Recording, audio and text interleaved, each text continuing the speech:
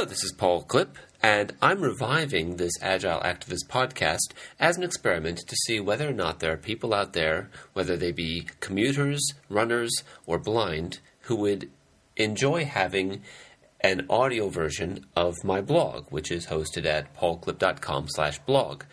And so here's my last blog post. I'm going to read it for you. It's entitled, Sprint Planning or Queue Replenishment Meetings Are a Breeze with a 2D Backlog. I published this on December 31st of 2012.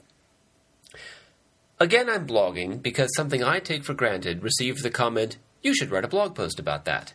In this case, it's a tool the Kanbaneri team uses for queue replenishment, and it was Pavel Berzinski who saw it on my wall and said I should blog about it. About a year ago, the team was proposing multiple ideas from the backlog during a queue replenishment meeting, or sprint planning for you Scrum folks. We were looking for 3 ideas from the dozens being tossed around, so I wrote them all on Post-it notes and invited the team to pretend the coffee table in front of us was a graph with 2 axes, value and complexity. We found it pretty easy to agree on where all of the Post-it notes belonged relative to each other.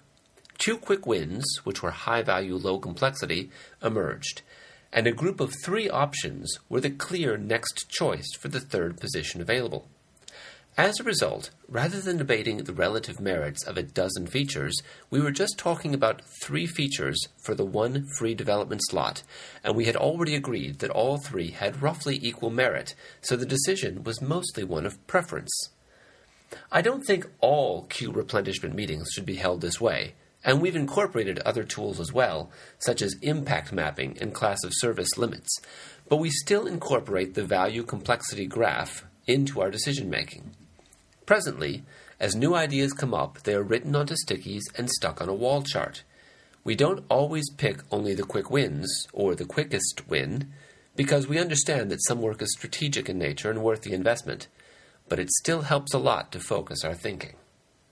If you find this to be useful, if you're one of the people who think that this is a great idea, please let me know either by adding a comment on my blog or by sending me an email. My email address is paul@paulclip.com. Thanks for listening.